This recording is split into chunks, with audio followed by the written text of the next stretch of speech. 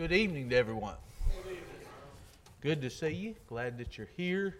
I know this is the second Sunday night, and usually Titus preaches on the second Sunday night, but he was kind enough to switch with me. So if you were here to hear Titus tonight, sorry to disappoint you. My sister and brother-in-law have been coming for the last several months on the second Sunday night to hear Titus, and they texted me today and said they'd see me at 5, and I told them, well, I was preaching tonight, and Tanya was cooking my birthday dinner after church. They're welcome to come and then stay with us. She texted back and said they just didn't believe they could make it tonight. Couldn't even lure them here with breakfast, breakfast supper, because I was preaching. So I guess that was a compliment to you, Titus. Good job. No, I don't blame them. I really like to hear Titus too. And I was listening to John as he was talking last Sunday night after Titus's lesson about how many people we have that do such a good job here. And I tell you, Center Grove is different than any congregation that I've ever been a part of, just simply because there's so many talented and willing people here at this congregation to do the things that they can do for the Lord, and we really appreciate that. Have you ever played one of those games? You know, it's got the claw and it's got the stuffed animals or toys in there, and you see some prize and you try to use your skill with this claw to be able to get it. Well, there was a story some time back of this little 6-year-old boy who seen something in there that he really wanted, and he tried and he tried and he tried to get that toy, and he just couldn't do it. It'd get part of the way up and it'd fall off. It'd get part of the way up and it would fall off. So he decided, he got so frustrated and aggravated that he'd just crawl in there and get it. Well, he got part of the way in there and got stuck. The fire department had to come and get him unstuck, and they asked him what caused you to want to crawl in there like that. And he said, I got so frustrated at the game because I couldn't get the toy that I wanted. And I thought about that when I heard about that story. Have you ever got that frustrated? Have you got so frustrated over something, you did something, and when you did it, you immediately thought, I shouldn't have done that. I shouldn't let my frustration take me to a point to where I did something that I regret, or I did something that I wished I hadn't have done. The sermon tonight is going to deal with that, with frustration. I don't know about you. I get frustrated from time to time. I get frustrated at several different things. A lot of times it's at my own self. But sometimes we deal with frustration. And here's how the dictionary defines frustration. It says the feeling of being upset or annoyed, especially because of inability to change or achieve something. Then they put it in a sentence like this: I sometimes feel like screaming with frustration. Others define frustration as compare it to anger. Anger's like setting off an explosion of emotion. So when you get so frustrated, it's like this slow burn that builds up and builds up. And if you let frustration take a hold of you, what happens? It explodes. It becomes anger. It becomes, you get mad. You just kind of explode, and you find yourself in the middle of something or doing something that you regret, that you shouldn't have done because you let your frustration get the better of you. And that's going to be our text tonight. We find Moses had been leading the Israelites through the wilderness for nearly 40 years. And it seemed like every time he turned around, they were complaining, they were murmuring, they were upset. And I think Moses finally got to a point to where he let his frustration with this kind of explode. He did something that was out of character. He did something that he wished he hadn't have done. He did something that he regretted and that he had to suffer the consequences because of it. And it all come down to frustration. He got frustrated with the people, he got frustrated with the situation, and he just let that pressure and that frustration, I believe, in this moment, get the better of him. But when you see the children of Israel, when they turned around seemed like every moment, they had something to complain about. They felt like they had something to complain. It didn't matter what was happening. And when I think about this, and I see scriptures about all the complaining that they did, I think, would I have been in the middle of that? Would I have been some of the ones that were complaining? Would I have been the ringleader of it? Or would I have been a follower of it? Would I just follow the crowd that was complaining? Or would I be the one that was leading the complaints? You know, you think about what they went through in Egypt. You think about what they faced. You think about the hardships and how long they cried out to God. And God said, I heard them. I'm answering that prayer. I heard them cry out to me. And He answers that, and He brings them out. And they've seen the plagues. They've seen all the judgments that God brought on the gods of Egypt there, of their idols and things. They've seen everything that He did, and they get out in the wilderness. And notice some of the things of how they reacted to it. When they reached the Red Sea with the Egyptian chariots behind them, here's what they said.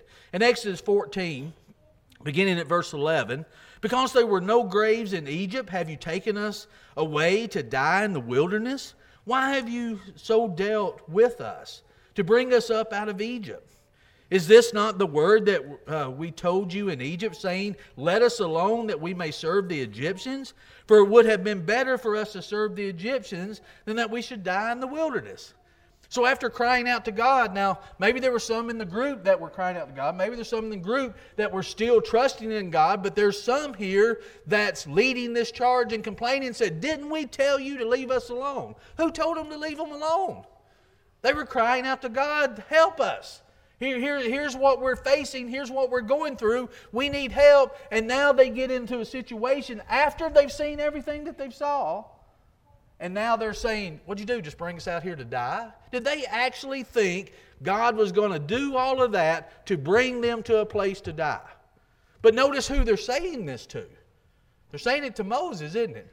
Did you bring us out? We told you. You brought us out here to die. We told you to leave us alone and leave us in Egypt. So it starts from the very beginning. They start complaining to them. Now later they complain about the food they ate. Look in Exodus 16. It says, then the whole congregation of Israel, the children of Israel, complained against Moses and Aaron in the wilderness. And the children of Israel said to them, oh, that we had died by the hand of the Lord in the land of Egypt, when we sat by the pots of meat, and when we ate bread to the full. For you have brought us out into the wilderness to kill this whole assembly with hunger. Now they had to face making all of these bricks without the materials that they needed to do it. They put this heavy burden on them, and all they're thinking about is sitting by the fire and eating to their fill. They said, oh, we had it made. This is like, being in a resort. We were just here. We were just getting fed. Everything was fine. And you brought us out here to die. We had all this food. We had all of this in Egypt, and now we're facing with this. Again, they're forgetting where they come from. We're forgetting from the bondage in which God brought them out of. And I think that's, as we go through this, we can see a lot of times this happens to us as Christians. We forget the darkness, the bondage. We forget what we were a part of when things seem to get tough. But they're complaining because of food. Then they complained about water. Exodus 17, beginning at verse 2. It says, therefore the people contended with Moses and said, give us water that we may drink. So Moses said to them, why do you contend with me? Why do you tempt the Lord? And the people thirsted there for water. And the people complained against Moses and said, why is it you have brought us up out of Egypt to kill us and our children and our livestock with thirst? So Moses cried out to the Lord, saying, what shall I do with this people? They are almost ready to stone me. Who are they blaming for this? They're blaming Moses. They're looking at Moses, and it's over again. Look what you've done. You brought us out here, we're starving, now we're going to thirst, now we're going to die. Why did you bring us out of Egypt? Do you think Moses may be thinking this time, why did I? I should have left a bunch of you in Egypt, is what I should have done. You know what, this is what I should have done. If this is the way you're going to act, I should have left you there. I mean, I can just imagine and kind of feel the tension of Moses, of this building up. Because notice, he cries out to God, what shall I do with these people? They're almost ready to stone me. Now, think about the position that Moses is in. He's trying to serve God. Remember, at the very beginning, he gave God every excuse that he could think of why he wasn't the man for the job. He didn't want the job, did he? But God told him he was able to do it, he was capable of doing it, and he was responsible for doing it because he had the ability, he had the opportunity, and God placed this before him. So he was able to do it. But now that I guess he's looking back thinking, well, facing Pharaoh was the easy part. Now I've got to deal with all these people. So he's having to face this, he's having to go through this, and every time he turns around, these individuals are complaining to him. I'm hungry, I'm thirsty, what are we going to do? We're going to die, our livestock's going to die. It's just something all the time. Not one time did it say they go to, oh, we're so thankful for what you've done. Oh, we know God's going to take care of us. It may look bleak at the moment, but we trust in God. That's not happening here. But notice, that's what God is doing for these people. I believe He's putting them in positions to where they have to fully trust Him. They have to depend on Him. That's what His children should do, shouldn't it? That's what He's building this nation for, is to trust in Him. And it's not going very well here. And we're going to see the consequences of that. But look at it from the standpoint of Moses. Moses is having to hear this day after day after day after day after day. Every problem that comes up. Now, this isn't the only problems. They brought a lot of things to Moses over the times. And he just got where he just felt overwhelmed with it. But here, every time they're faced with something, they look to Moses. You're the one. You're the one that brought us here. You're the one that did this. You're the one that all this. So each time they're coming before Moses. Now, when they're about to enter the promised land, notice what they do. Numbers 14:2. And all the children of Israel complained against Moses and Aaron, and the whole congregation said to them, if only we had died in the land of Egypt, or if only we had died in this wilderness. Oh, just kill me. Oh, if I could have just died in Egypt. Now remember, this is when, the spies come back. They spied out the land. They came back. 10 of them gave a report of, we can't take the land. You got the Jebusites, the Hittites, the Amalekites. You've got all these individuals. We're like grasshoppers in their sight. They're fortified. Now the city, now the land's exactly what God said. It is a land flowing with milk and honey. Look at all these great things we brought back, but there's no way that we can take the land.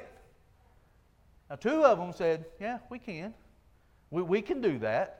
We can do, because it's God the one that's going to do it. So now they've got to make a choice. Who are they going to side with? The ones who sided with God and said, yes, we can take the land, or the ones who said we can't? Now they said, oh, we're going to die. It'd been better if we just died in the wilderness or died in Egypt, because we're going to go over here and we're going to die. They're going to kill us. They're going to slaughter us. There's no way we could overtake this. I mean, think about it. Moses is doing everything that he can do. That was, I think, a great strategic military move, wouldn't it? Send out spies to spy out the land. Let's check it out and see what's there. You know who was there? Exactly the ones that God told Abraham at the very beginning was going to be there.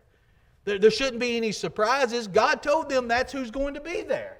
And God had told them again. Remember, there's times in which God told them after he's on the land, He said, I'm going to go before you. I'm going to take care of the individuals here. You're coming in. Don't say to yourself you did it for yourself. We were talking about this in our Wednesday night Bible class when we think about God, showing His wrath to an enemy. It may not have anything to do with my righteousness. It has something to do with their wickedness. God doesn't forget the wickedness. God knows what individuals do. And He said it wasn't because, remember He said it wasn't because of your righteousness. It was because of their wickedness. So God knows exactly what's going on. God knows exactly who's there. He knows exactly what He's going to do. So when they spied out the land and they seen it and said, oh, we're mere grasshoppers in their sight, then they're like, oh, we should have died in Egypt, or we should have just died in the wilderness. Ain't no use crossing over there. We can't do it. Now, notice, all along God has took care of them. Now, did He make it, do you think their stomach ever growled? I believe it did. Do you think they were thirsty? I think they were. But I think that was the point. God took care of them, though. I mean, we could get into their clothes. We could get into their sandals. We could get into all the things that God did to take care of them during this time. And this is their attitude? But notice, all of this is directed to Moses. All of this, they're looking at him. You did this. You're the one that brought us out here. We should have died in here. You should have just let us die. Why did you bring us out here for this? Could it be because they prayed to God for them to do it? Could it be that's what they wanted? Could it be that's what needed to happen? But they're forgetting all this. They think they were back at some resort. Oh, why'd you bring us out here? We had it made there, really? How'd them whips feel? How'd starvation feel? How'd them calluses on your hands feel? You don't remember any of that? No, they're so easily forget, because you know what we do? All we think about is what's right in front of us.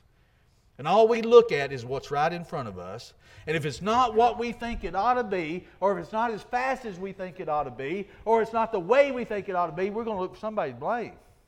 We're going to look for somebody to complain to. And Moses was the one. Moses was the one that they were looking at.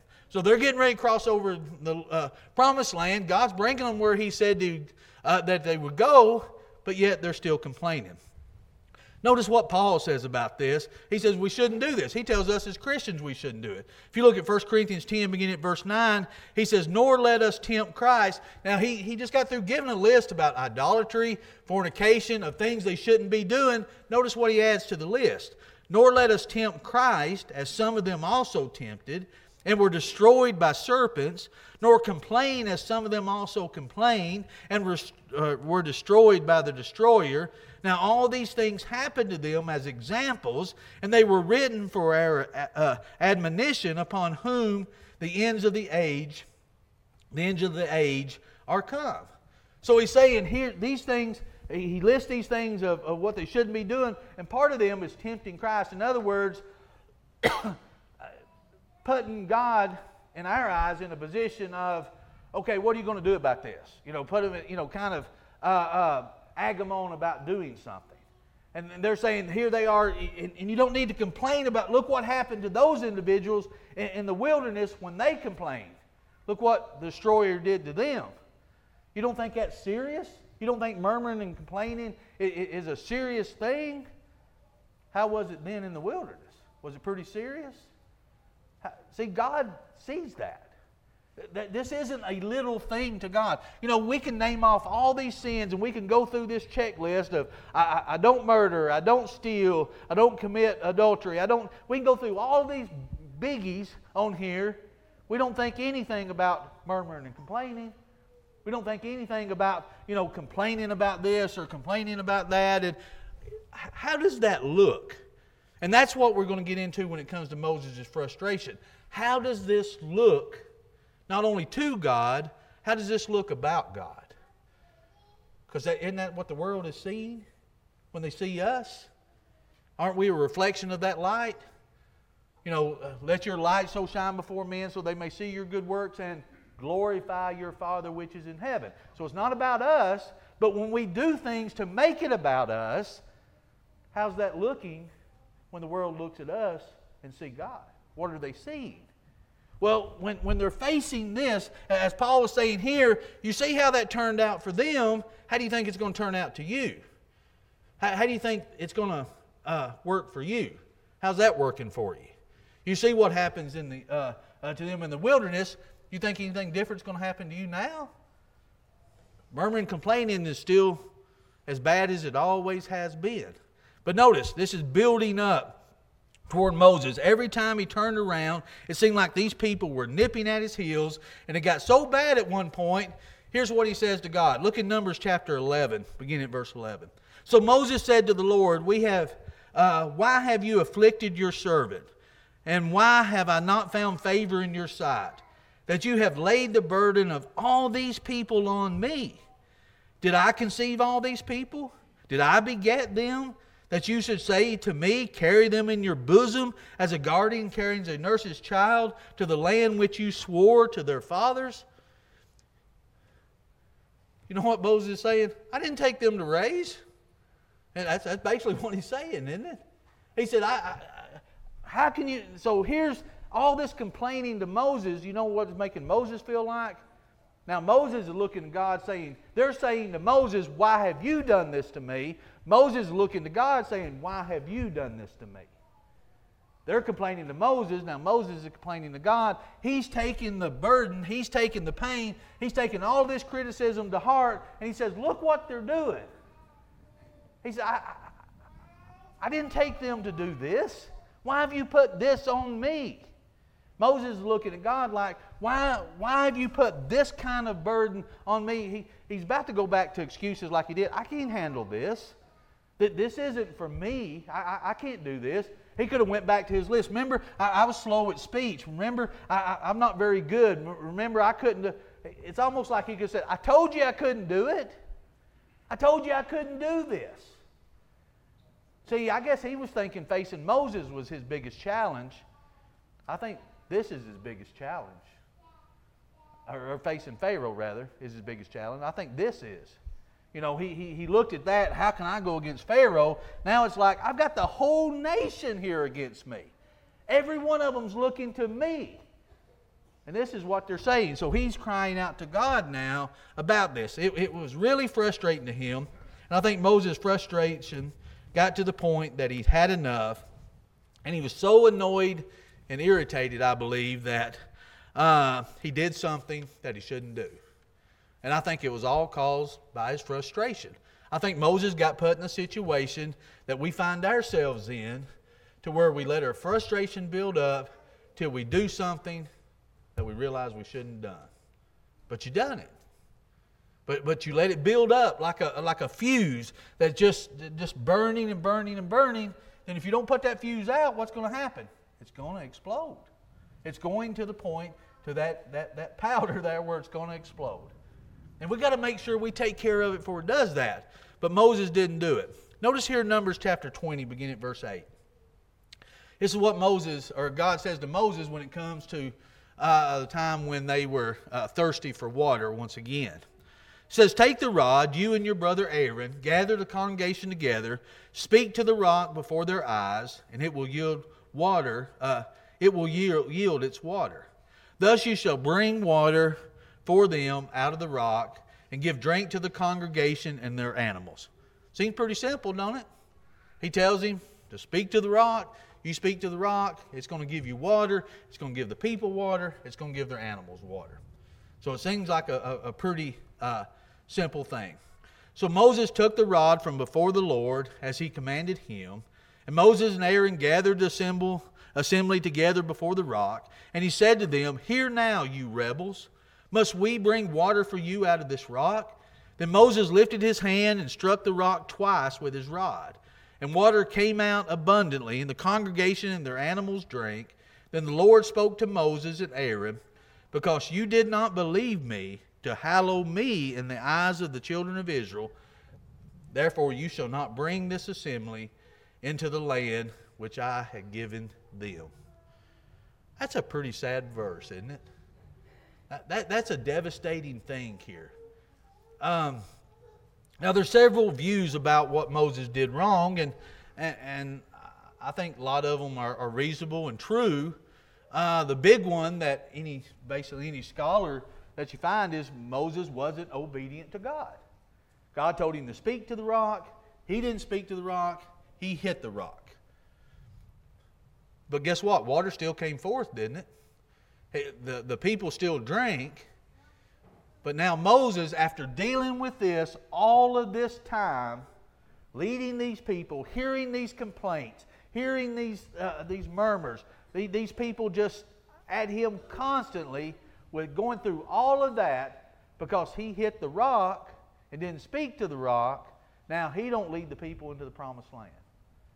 But see, I don't believe that that's just all the problem. I believe the problem lies here. Notice what Moses says. So Moses took the rod from before the Lord as he commanded him. And Moses and Aaron gathered the assembly together before the rock. And he said to them, notice what he says, hear now, you rebels. Is Moses mad when he's doing this? Is he pretty upset?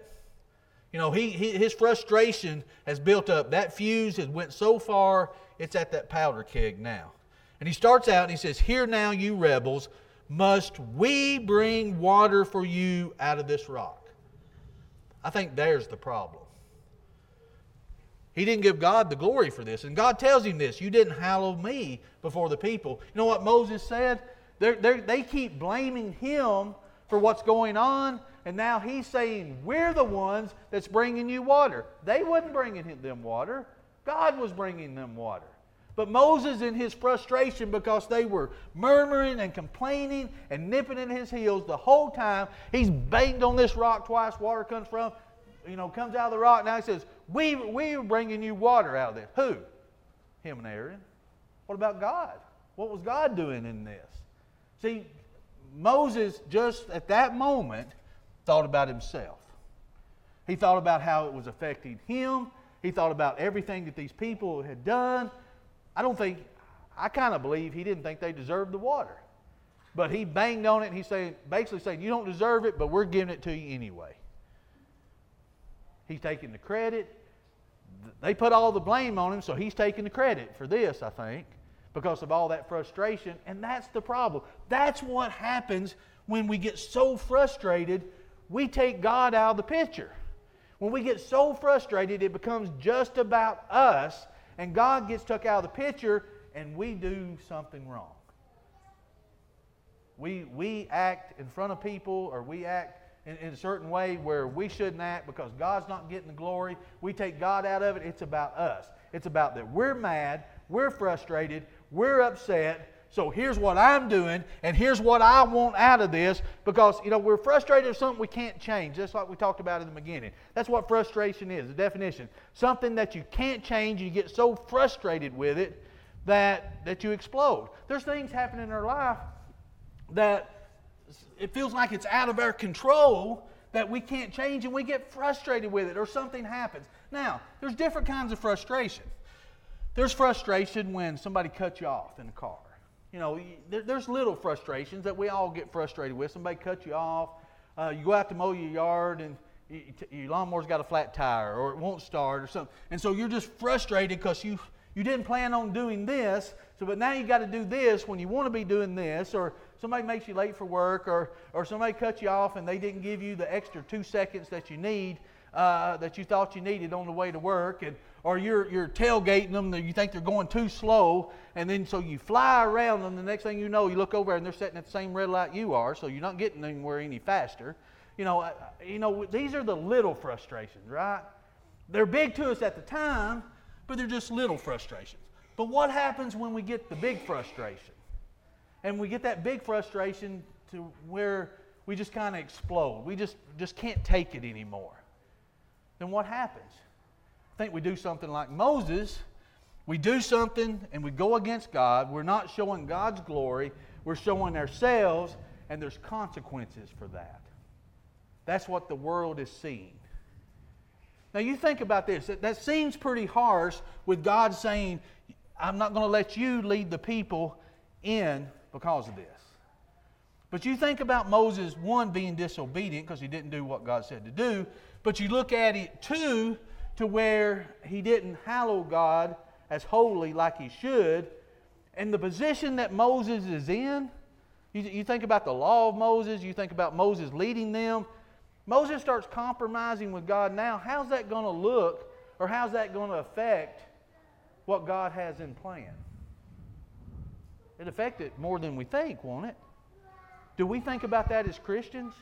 Do we think about how we act to the world even when things frustrate us and they may seem legitimate to us? When somebody complains or something happens and we think, I've got a legitimate beef here. I've got a right to be upset. I've got a right to be frustrated. But yet when something happens and then we react in a certain way, I don't think the problem is frustration. I think that's a natural process to get frustrated at times. It's how we deal with that. That's what the issue is. Because it doesn't only reflect us, it reflects God. And Moses here, that's the position that he was put in. But like I said, how do we, it's the little frustrations that we deal with, but how do we deal with the big ones? I had a situation happen one time in buying a car. Thought I got a good deal on the car. I did get a good deal on the car, I thought. Then I found out that night the car had a little something wrong with it that I didn't look at like I should. Certified used car, thought everything was going to be good. Take it back to the dealer the next morning, tell them, because I already looked up this part on YouTube, $20 part. Just a little actuator is what it was. That's all it was. So I'm going back to get them to look at it. A couple of salesmen out there, I told them while I was there, they said, oh, you're the one. And I said, I'm the one what? You're the one we had a meeting about this morning because you got such a good deal on the car that you shouldn't have got. They shouldn't have quoted you. The salesman shouldn't have quoted you what he did. And I said, well, I thought I got a good deal, but that's here to there. I need to see somebody about fixing this. So the manager comes out and he says, you got such a good deal on the car, we're not going to fix that. I said, oh, really? You're not going to fix this? Certified vehicle, you're not going to fix this. No, you got too good a deal on the car. You can give the car back. You've got 3 days you can do that. They want the car back, really. So I wasn't going to do that. Oh, it's principle now. It's $20, but to me it was principle. And I said, no, I want what you said you were going to get. So we went back and forth just a little bit. Long story short, they didn't do it. He said, I can give it to you at cost. You can do it. I had a screwdriver in there. So I went and got the part at the parts place. I was going to go out and just put it on myself there in the parking lot. But as I was walking out, I seen that manager sitting there with 2 individuals. So I went over and I put the part down on the table and I said, for $20, you've lost my business and every single person I could tell. I told them 2 people, I said, I wouldn't buy a car here. I said, their service is awful. I mean, I ranted for a pretty good while here, to a point where they were willing to get up and leave. So I go home. I'm feeling pretty proud of myself that I stood up for what was right, and then told my wife what I did. My wife said, should you have done that? How did that look? Those people, all they seen that you were mad and how you were acting. And so now I was feeling pretty proud. Now I feel about that big. So what do? I get back in the car. I go back to the dealership. Luckily, the couple's still there. I talked to the manager. I talked to the people that were there. I apologized. I, did everything I could. I said, I'm sorry that I, got so upset, But that's what happens when it gets frustration. There's consequences. We forget that it's not about us. It's about what we represent. And when we do that, even if we think we're right, sometimes we just think we're right and we've got to prove that to someone else at whatever cost that is. But sometimes that cost is pretty high. That cost becomes sin. And the wages of sin is death. And we have to make that right. So I had to make that right. I made it right. Okay. Okay. I did. I made it right. Luckily all the people that was there were still there. So, but the point I want to make is, what do we do with the big frustrations? What do we do when we think it's principle, we think it's right, and we'll do anything to prove that, and we get so upset because somebody's not doing something like we think they should do it. We complain like the children of Israel did, and we murmur and we complain because we want somebody to blame, or we're on the side where Moses is. We get so frustrated with individuals, then we do something and disobey God. And there's consequences on both sides of that, aren't there? And we look and see this when it comes to Moses. The point is this. I don't have too many more verses anyway, so it doesn't matter. The point is this. We see what happens here to Moses, but we've got to stop and think about when we get frustrated that it can lead to sinful behavior. And the key is to look to God for guidance. And that's what was read in our scripture reading. Philippians 4, beginning at verse 11, says, not that I speak in regard to need, for I've learned that whatever state I'm in, to be content. I know how to be abased. I know how to abound everywhere, and in all things I have learned both to be full and to be hungry, both to abound and to suffer need. I can do all things through Christ who strengthens me. See, that's how you keep from let your frustration get a hold of you. Do like Paul said, I've learned to be content in whatever situation that I'm in. Because I've realized it's not I that lives, but Christ that lives in me. That I can do all things through Christ that strengthens me. So I've put myself in the background. Christ is in the forefront. That's what the world needs to see. Not Ronald's little petty problems, not Ronald's little petty frustrations, but see how Christ says we should act and the things in which we should do. Now, let's go back to Moses, though. Somehow that doesn't seem fair, does it? Doesn't seem fair that Moses doesn't get to lead the people to the promised land. You think over one sin, over one thing here. And I've heard people talk about that. What really became Moses? How did it really turn out? What really happened. But look in Matthew chapter 17. It says, tell us now, begin at verse 1, tell us now, after 6 days, Jesus took Peter, James, and John, his brother, led them up on a high mountain by themselves, and he was transfigured before them. His face shone like the sun, and his clothes became as white as the light. And behold, Moses and Elijah appeared to them, talking with them. Then Peter answered, said to them, Lord, it's not good for us to be here. If you wish, let us make here 3 tabernacles, one for you, one for Moses, and one for Elijah.